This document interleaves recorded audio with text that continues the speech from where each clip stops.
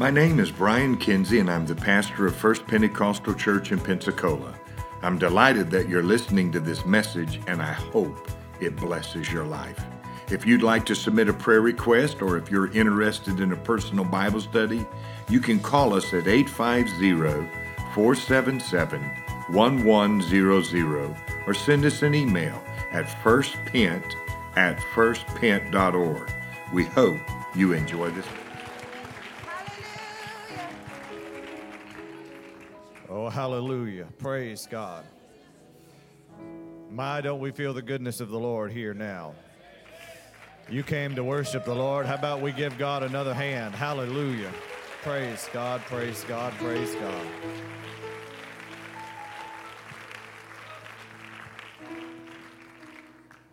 Nothing like Sunday night in a Pentecostal church and worshiping God together. And I believe He's right here with us. And we had a great move of the Holy Ghost this morning.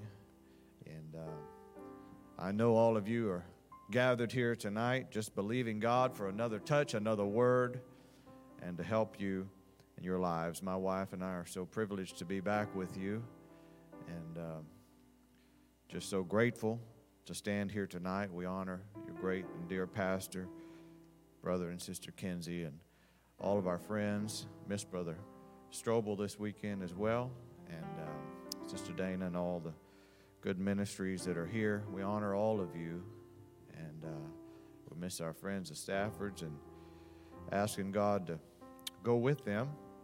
And let's just let the Lord have His way tonight. I recognize that you're standing, and so I'll do my best to go to the Word of the Lord in Daniel chapter 5. Daniel chapter 5. If you'd like to turn with us while you're standing. The Lord's going to do great things for someone tonight, for many people. We're praying that many receive the baptism of the Holy Ghost, that lives are touched, and that people move closer to God. In His presence, there's fullness of joy. And at His right hand, there's pleasures forevermore. Scripture says we sit together in heavenly places. And I believe this is one of those moments. We're right here together in God's presence. Can you say amen? We are looking at Daniel chapter 5. Daniel chapter 5, verses 1 through 6. And Belshazzar the king made a great feast to 1,000 of his lords, and he drank wine before the 1,000. Belshazzar, while he tasted the wine, commanded to bring the gold and silver vessels which his father Nebuchadnezzar had taken out of the temple which was in Jerusalem, that the king and his princes, his wives, his concubines, might drink therein. And then they brought the golden vessels that were taken out of the temple of the house of God, which was at Jerusalem, and the king and his princes and his wives and concubines drank in them. They drank wine and praised the gods of gold and of silver and of brass, of iron, wood, and stone. And in the selfsame hour came forth fingers of a man's hand, and wrote over against the candlestick upon the plaster of the wall of the king's palace. And the king saw the part of the hand that wrote, and the king's countenance was changed. His thoughts were troubled in him, so that the joints of his loins were loosed, and his knees smote one against another. Father, bless your people. Arrest our attention, God, and let our minds focus on your word and your will. Touch our hearts and help us to draw closer to you in this moment.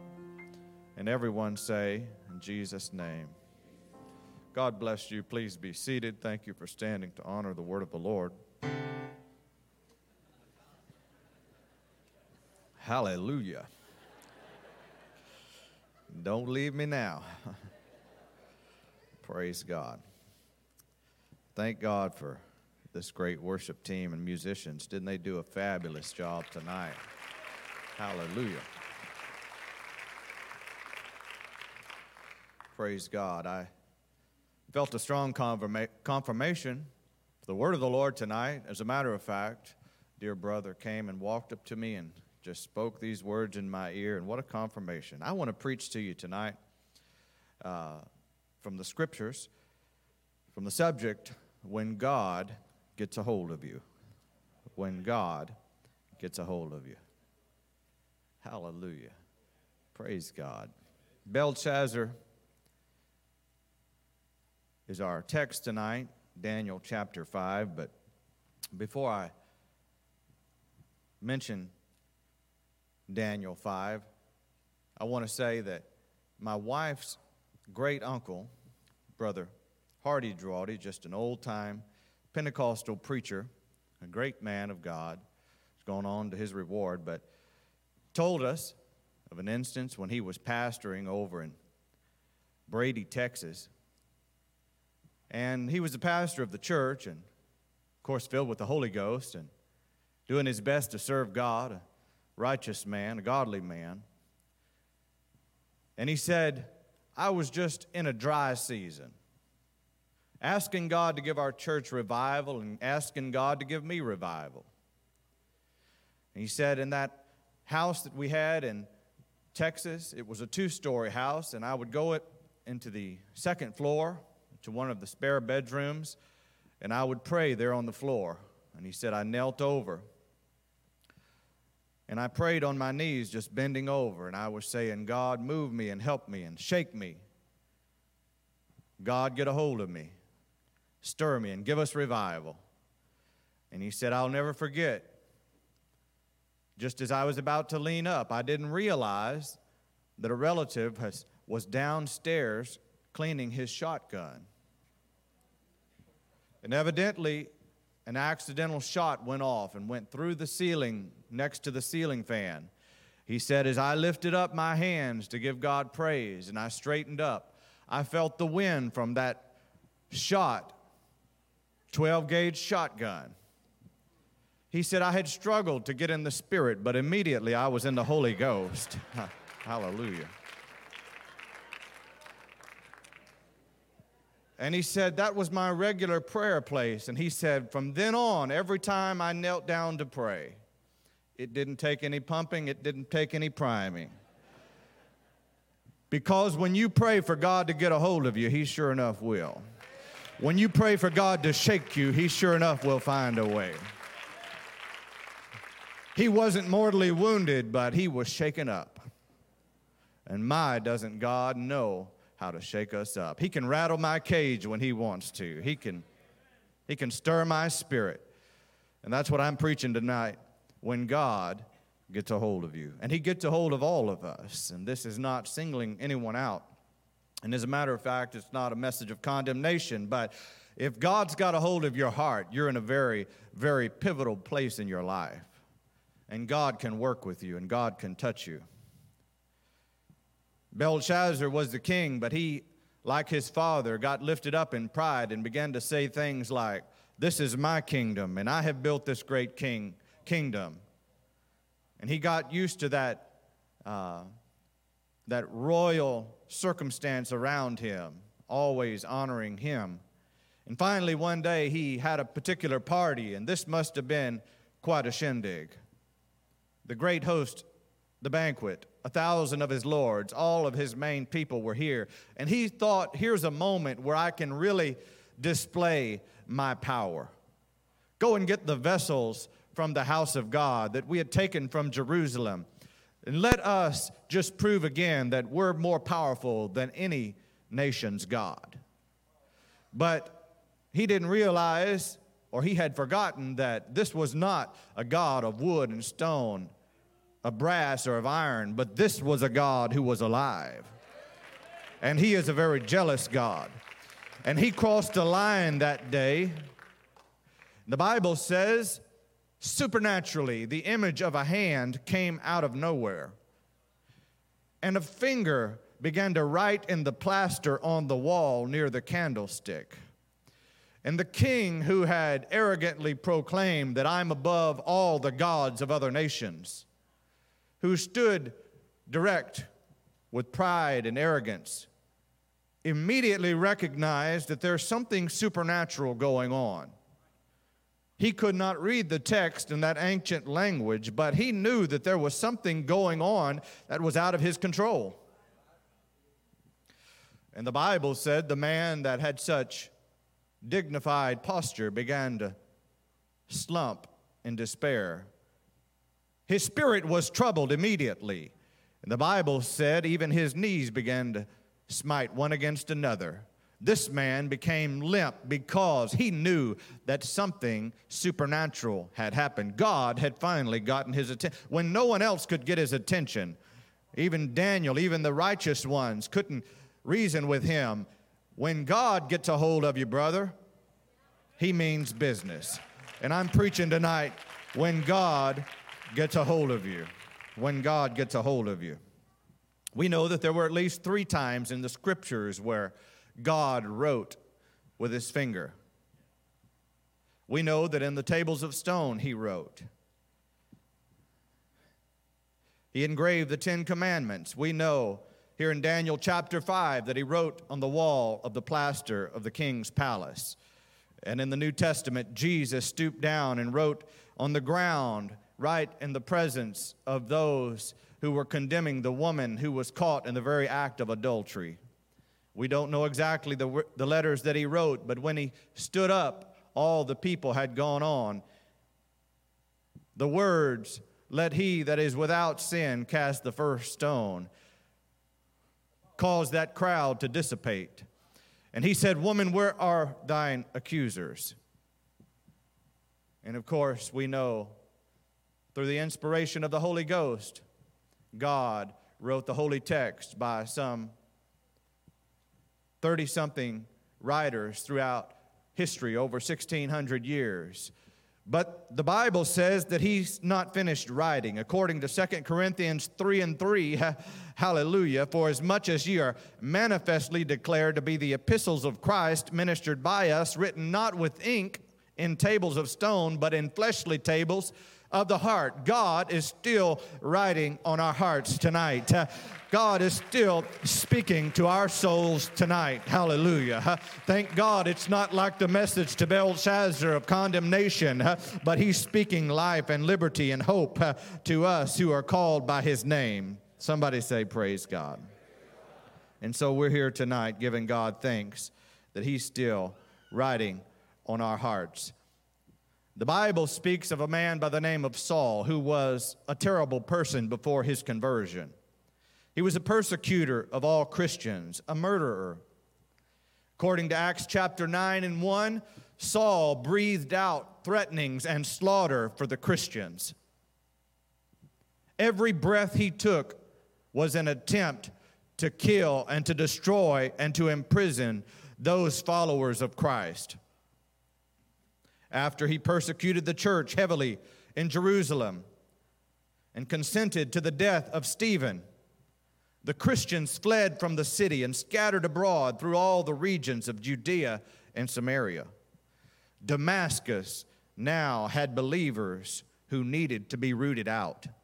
Saul, after securing letters from the high priest, makes his personal mission to destroy those people who have fled to Damascus. With a vengeance, he set off for Damascus with only one thing on his mind: to kill or to imprison anyone who followed Christ. With hatred in his eyes, his reputation preceding him, he makes his way hastily to Damascus. And those faithful Christians find out that Saul, the persecutor of the church, has secured legal documents to come and to destroy us, and they begin to pray and to intercede. God, help us and keep us from this evil person by the name of Saul.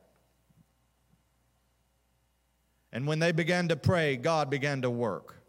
And according to Acts chapter 9, as he journeyed and came near Damascus, you remember what happened. Suddenly, a light shined around him from heaven.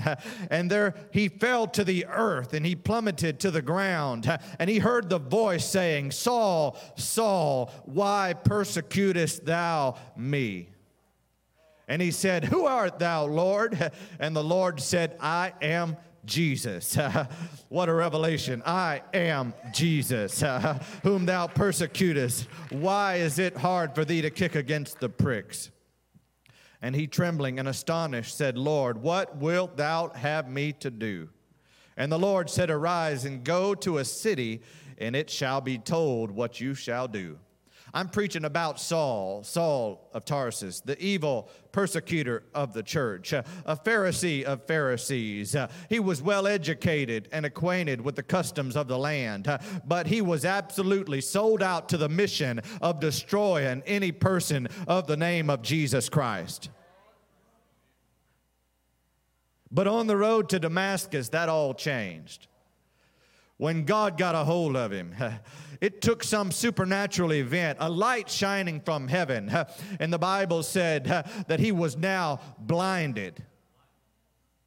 And they led him by the hand. This man who was so dangerous, this man who was so hostile, could be led by the hand of Christians now. And he said, Lord, what would you have me to do? That's a change of attitude, folks. I mean, that's 180 degrees. That's not just a better attitude. That's a man who is breathing out threatenings and slaughterings. He had a change of heart because a supernatural experience. God got a hold of him, is what I'm saying. And when God got a hold of him, he's now as meek as a lamb, saying, God, what else can I do? What do you want me to do? And the Bible says a man of God by the name of Ananias heard from God, and God spoke to this man and said, I want you to go and talk to Saul. And you remember Ananias said, well, Lord, I like preaching and I like doing your will, but I've heard some bad things about Saul. He said, I want you to go. And Saul comes and he talks to, Ananias comes to Saul and he says, Brother Saul, I've seen from the Lord and he wants me to pray for you that you might receive your sight and that you might be filled with the Holy Ghost. Hallelujah. Thank God for a man of God who tell you God wants to heal you, but God wants to fill you with the Holy Ghost. And that was the message Ananias brought to Saul of Tarsus. God's going to heal you, and God's going to fill you with the Holy Ghost. And immediately, the scales fall off of his eyes, and after 3 days, he receives his sight again, and he was baptized straightway. I'm preaching that God can get a hold of you. Even if you're as bad and as tough as Saul of Tarsus, even if you're a murderer, even if you've killed people, I want to tell you, when God gets a hold of you, everything changes. When God gets a hold of you, everything changes. And you know that Saul became Paul of the New Testament, the apostle to the Gentiles, and wrote most of the New Testament. When God gets a hold of you, everything changes. I thought about it. So many people in the Bible stiffened themselves against the will of God. Some converted, and others were destroyed. I thought about Pharaoh, king of Egypt. God began to try to reason with him, but the scripture said it took 10 plagues. God started with some mild circumstances, just putting pressure on old Pharaoh. And every time Moses came and said, let my people go, Pharaoh stiffened his neck and said, I will not let those people go. I know it's bad, but we've seen worse than this. And so you remember all of those dreadful plagues and the frogs and the boils and the lice and the blood and so on. But finally, there was something that got a hold of Pharaoh's heart. And the Bible says, in the darkness of the night, and the death angel swept through the camp. And every household that was not covered by the blood experienced the greatest loss imaginable, when the firstborn of every family was immediately stricken when God gets a hold of you. Even the toughest, even the most hardened people, God can get their attention. And the Bible says of Herod in the New Testament, on a particular day, there was a voice from the crowd that rose up and said, this man is great, and honor belongs to him. It's not the voice of a man, it's a voice of a God. And the people praised Herod that day, and he did not rebuked him for it, but he received praise as if he were a god. And the Bible says immediately the worms devoured him, and he died instantly because he received praise that was only due unto God. When God gets a hold of you, He's got a way of ringing your bell. He's got a way of rattling your cage. Jonah, what's it going to take?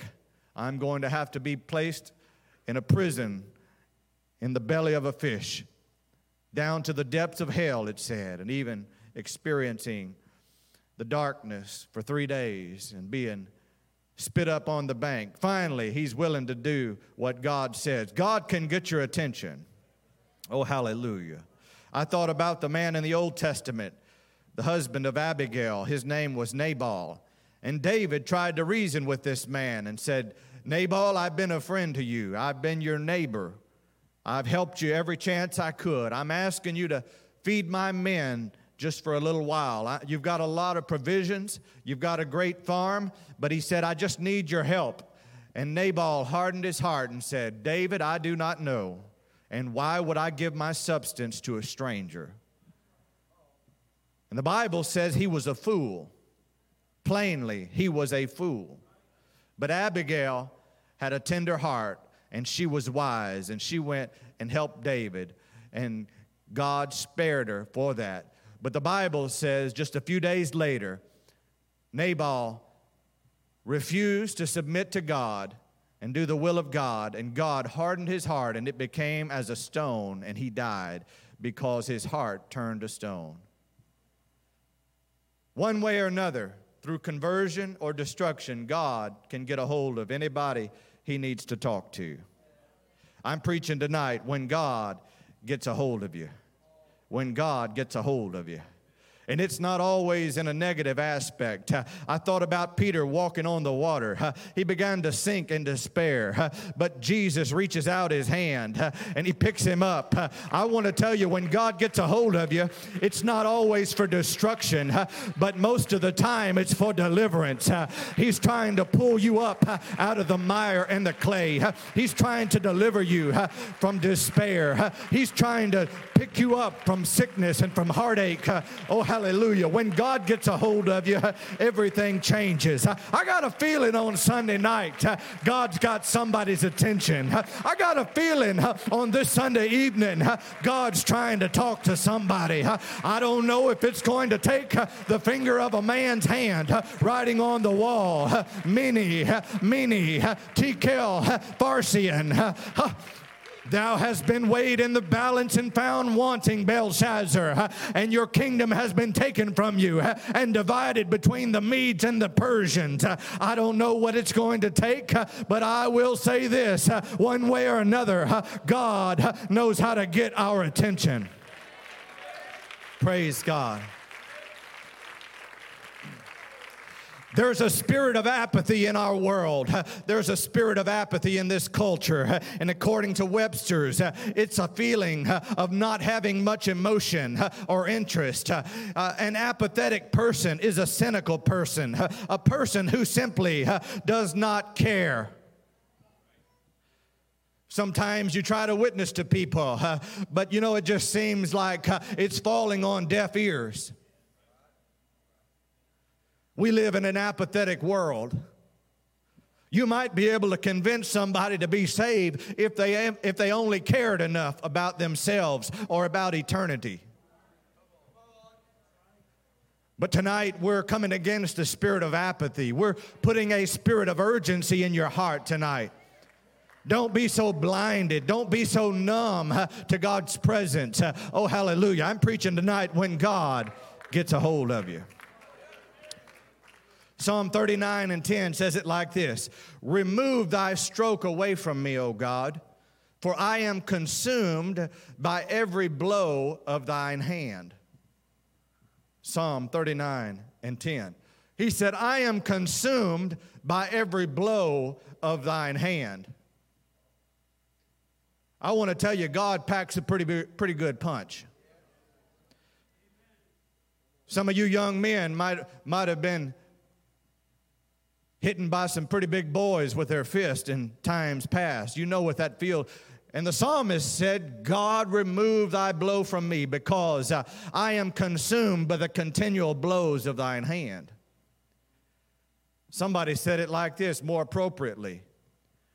Don't ever get in a boxing match with God because your arms are too short. Oh, hallelujah. And that's what the psalmist is saying in Psalm 39 and 10.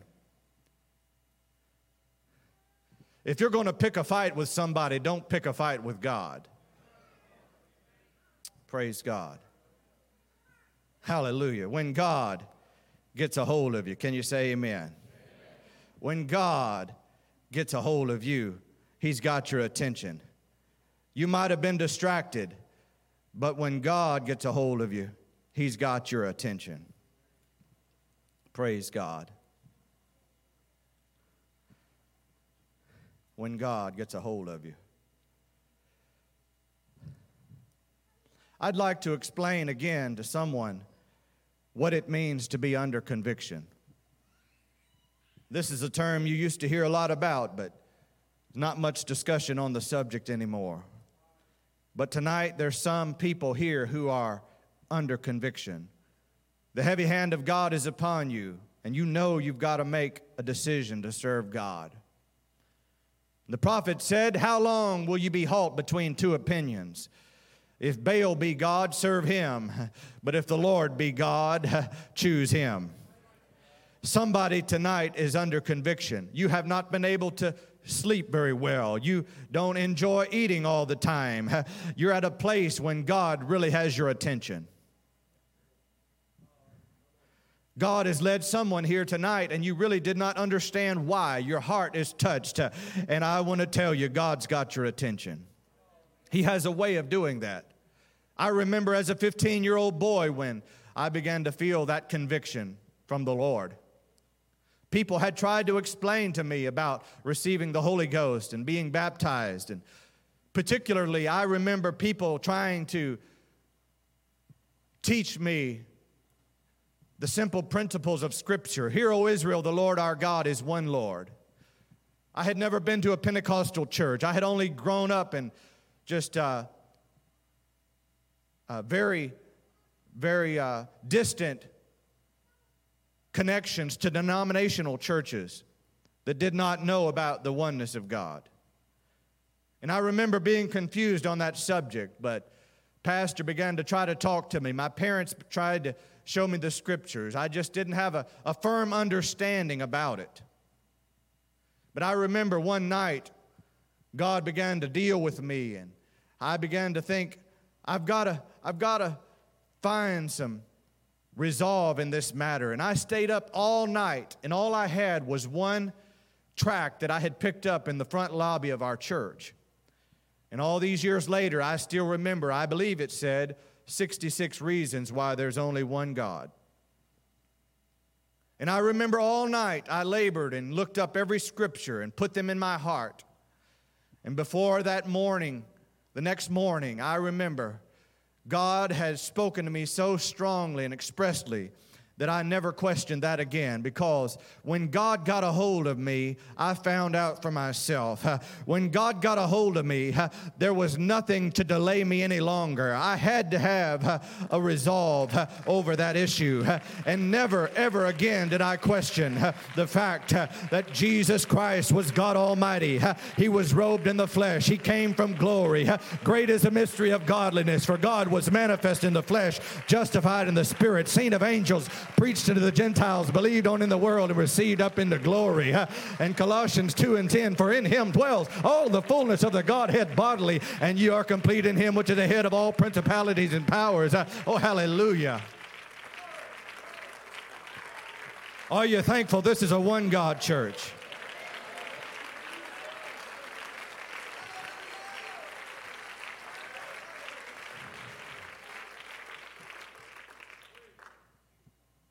I remember not too much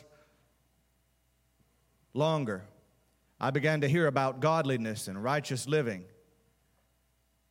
I began to hear a few scriptures about it. Not growing up in the church, it was all foreign to me. I didn't yet have a wardrobe of an apostolic preacher, you know. just a teenage boy, spending the summers riding four-wheelers and swimming in the creek, you know, just a casual attire at best. But I remember hearing about living for God and the principles of godly living and holiness, and I had a few pieces here and there. Pastor reasoned with me about it. My parents tried to tell me about it. I'd like to tell you that's when I got it. But I got it when God got a hold of me. It was one afternoon on a school day. I believe I was in a 6th-hour classroom, daydreaming, probably not paying attention to the teacher. And all of these scriptures began to start connecting. And the reality and the Spirit of God moved on my heart.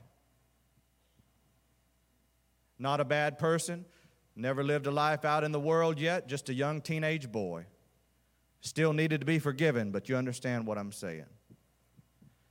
But God spoke to me in the principles of holiness that day. I love how God works. That was the longest afternoon of my life because I didn't feel like I was appropriately dressed. I didn't feel like I was where I needed to be with God.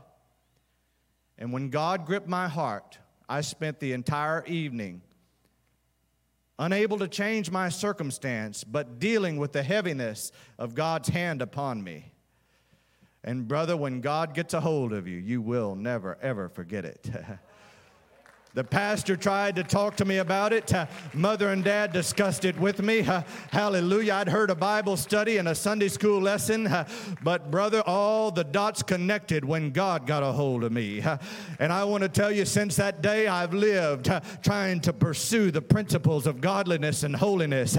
Oh no, not perfect, but every day I'm striving. I'm asking God to help me. And oh friend, I want to tell you, watch out, because when God gets a hold of you, it's not going to take another discussion. It's not going to take an argument. It's not going to take another Bible study. But when God grabs a hold of your heart, He'll never let you go. You'll understand it by and by. I'm preaching. When God gets a hold of you, everything changes. Belshazzar, you might speak against it, but when that supernatural hand writes on the wall or He writes on your heart, you'll never forget it. You'll never forget it. Not too long ago, I heard our general superintendent, Brother Bernard, tell about the man in one of the hostile nations of the world. His mother got converted, and she kept witnessing to him. She decided to move to another country, but due to legal documents, he was not able to go to that country. But he desperately tried over the next few years to leave the country he was in and get to where his mother was. Finally, through desperate attempts, he made it. A long story. But he said, I did not believe in God. And she had now been converted and was part of a Pentecostal church. She wrote letters. She discussed it with him. She taught Bible studies, but he was an atheist and did not believe in God. But one particular day, she said, I'm your mother. And she said, I'm only asking one thing of you, that you will one time go to church with me. He said, I love you, mother. I don't believe in God, but I'm willing to go to church one time. He said, in my pocket, I wrote 50 questions to ask the pastor when I got there, knowing that I would be able to prove to him that there was no God. He said, when I got in that sanctuary, they began to sing and worship God. I felt the glory of God all over me. I began to tremble. I began to weep. Brother Bernard went on to tell that after service, that young man who had 50 reasons why there was no God written down in his pocket, took that paper out and tore it up because The pastor did not have to answer one question on that list, because when he felt God's presence, when God got a hold of him, all arguments dissipate. When God touched his heart, there was no reason to answer those questions. I'm preaching this Sunday night that God's got a hold of you and everything's going to change. God's got a hold of you. You might be as smart as a great attorney, but when God gets a hold of you, you'll weep in his presence. You may have more college degrees, oh, friend, but when God gets a hold of you and your heart becomes under conviction, you'll say like Saul of Tarsus, Lord, what do you want me to do? Lord, what do you want me to do? I'm a Pharisee of all Pharisees, but God, what do you want from me? When God gets a hold of you, it makes all the difference in the world. Hallelujah. Praise God. When I started serving God, I was on fire for God. Try to stay that way. But I remember teaching Bible studies before I was called to the ministry. I loved to teach Bible studies, and every morning I would go to a particular convenience store near my house, just a country store out in our community. And there was a particular lady that owned that store, and she ran that store by herself. No help hardly at all, just a few clerks. But every morning she got there at like 5 a.m., and she was always there when I walked in the door. Every morning. And every day I would say, how are you today? And she was not a friendly person. Life had been difficult. She had terrible back pains, and she had to run that store by herself. Bitterness had set in. And many times she would say, not too good. But every day I would say, how are you today? I began to witness to her and tried to teach her Bible studies. Finally, one day I said, how are you? She said, not too good. I said, well, I'm sorry to hear that. I'll be praying for you. She said, I wish you would.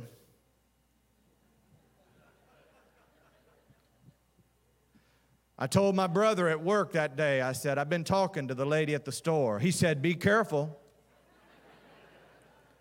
He said, several times people have robbed her gas pumps. And she keeps a .45 behind the counter, a large pistol. And she did. The next day I said, how are you this morning? She said, not too good. I said, I'm going to pray for you. And she said, please do. My back is really hurting today. She thought I was going to pray in my prayer closet at home. But I reached across the counter, laid my hand on her head, and I said, in the name of Jesus Christ, be healed and delivered in the name of the Lord. Hallelujah. Praise God. Her eyes opened wide. She was amazed. There were 8 or 10 patrons of the store standing around, but she knew in an instant God had touched her body. Hallelujah. That's right. Praise God. From then on, every time I would go in the store, she would say, would you pray for me? Sometimes I said, yes, ma'am, I will. She said, no, I want you to pray now. I said, you need to come to church with me. Oh, I don't go to church. You need to come to church. I don't go to church. Every day, I don't go to church. One day I was discussing it with my pastor, and he said, you would be surprised, but over 30 years ago, she and her husband were a part of our church, and I baptized them in Jesus' name. They fell away from God, bitterness of life, pain and heartache, who knows what. But once I found out that, I just put the pedal to the metal, you know. Hallelujah.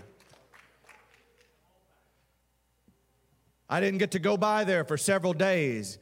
And my brother said, I went by the store this morning, and the owner of the store has asked if you will come and pray for her. She now calls you her angel. I said, well, I'm no angel, but praise God. Thank God for a witness. And it was not long. God had healed her back, but many other medical problems. She was no longer able to come to work. Several weeks passed. She sent me word, please come and pray for me. Please come and pray for me. She lived in a house behind the store. And one morning I got a call from a woman who was desperate. Tears flowing, I could tell. She said, I need you to come to my house. I said, well, yes, ma'am. As soon as I get off work this afternoon, I will be there. She said, no, you don't understand. I need you to come now. And I walked in her house. She lived alone. She sat in the recliner. With tears streaming down her face, she said, last night I had a vision. And in this vision, I saw myself falling into the great gulf, to the pits of hell. And the flames were leaping up all around me. And she wept bitterly. And she said, I saw an image of a hand reach way down and scoop me up and save me from the pits of hell. And I don't know about you, but it reminds me of the same hand of condemnation that wrote on the wall to Belshazzar. It can be a hand of condemnation, or it can be a hand of deliverance. And she said, I need you to pray for me that I receive the Holy Ghost. Not at church, no altar workers, no choir, no music, no prayer meeting. I laid my hand on her head, and with tears, weeping and sobbing, she began to pray and speak in other tongues as the Spirit gave the utterance. Hallelujah. Friend, when God gets a hold of you, everything changes. It might take a vision. It might take a hand writing on the wall. It might take a death of a family member. But I want to tell you this, God knows how to get your attention. I want you to get the picture tonight. I witnessed to this woman for years. I tried to teach her Bible studies. I tried to argue with her. I tried to debate the scriptures, but none of that worked. Only when God gripped her heart did she become pliable. And the scripture said in the Old Testament, thou art the potter and we are the clay. And when your heart gets pliable in the hand of the potter, God can work with you. When tears flow down your cheeks, when your heart is melted in the presence of God. Oh, hallelujah. When God gets a hold of you, brother, everything changes. No matter how bad of an attitude you've got, God can shake you up. Come on now. No matter how smart and argumentative you have been, when God gets a hold of you, it's not going to take an argument. It's not going to take a debate. It's not going to take another Bible study, but you're going to be cast down to the ground saying, Lord Jesus, what else do you want me to do? Come on now. God's got a hold of somebody tonight. Oh, hallelujah. Come on, you're just kicking against the pricks. You better not leave this house. You're not going to sleep tonight. You better find yourself in the presence of the Almighty and say, God, you've got my attention now. Daniel went on to tell Belshazzar, he said, Belshazzar, your own father Nebuchadnezzar was lifted up in pride, and God smote him to the ground for 7 years, and he had to live in the pasture like the animals and eat the grass. God did all of that, and yet you still, knowing all that, have made the same mistake. And Daniel said, even though you knew all of that, oh God, I'm preaching to somebody that knows the gospel. I'm preaching to somebody that believes there's one God. You contend for the faith out in the world against non-believers. But oh, tonight God's got a hold of you. Oh, hallelujah. I wish somebody would lift your hands and lift your voice. Maybe the worship team would help me tonight. Come on, God's got a hold. I need mama to intercede right now. I need daddy to call on God. We need a voice from heaven. Come on, we need a signs and wonders and miracles. We need God to talk to somebody tonight. Come on, I'm preaching when God gets a hold of you, he's going to shake some things loose. Come on, God's got a hold of somebody. Come on, the devil cannot hold you in that pew. Somebody's about to break loose from the chains of bondage right now. Come on, somebody is about to overcome every obstacle. Come on now, you're feeling the conviction of God. You're feeling the power of the Almighty. Something's shaking, something's breaking right now when God gets a hold of you. Oh, God, right now. Come on, take somebody by the hand that you came with, somebody in your family. Say, God's got a hold of me right now. I can't afford to leave. I can't afford to wait till this afternoon, but I have to have the Holy Ghost right now, lest I perish. I have to receive God's presence right now. Come on.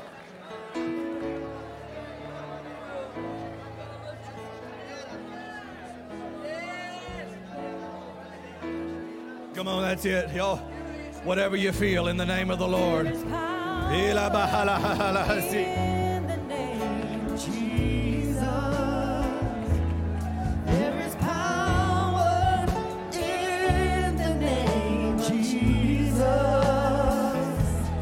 There is power in the name of Jesus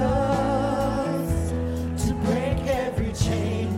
Break every chain, break every chain. We hope you enjoyed this message. Please reach out to us if you have any questions. We can be found at firstpent.org. That's FIRSTPENT.org. If you're ever in Pensacola, Florida, we hope you visit us. Be blessed in Jesus' name.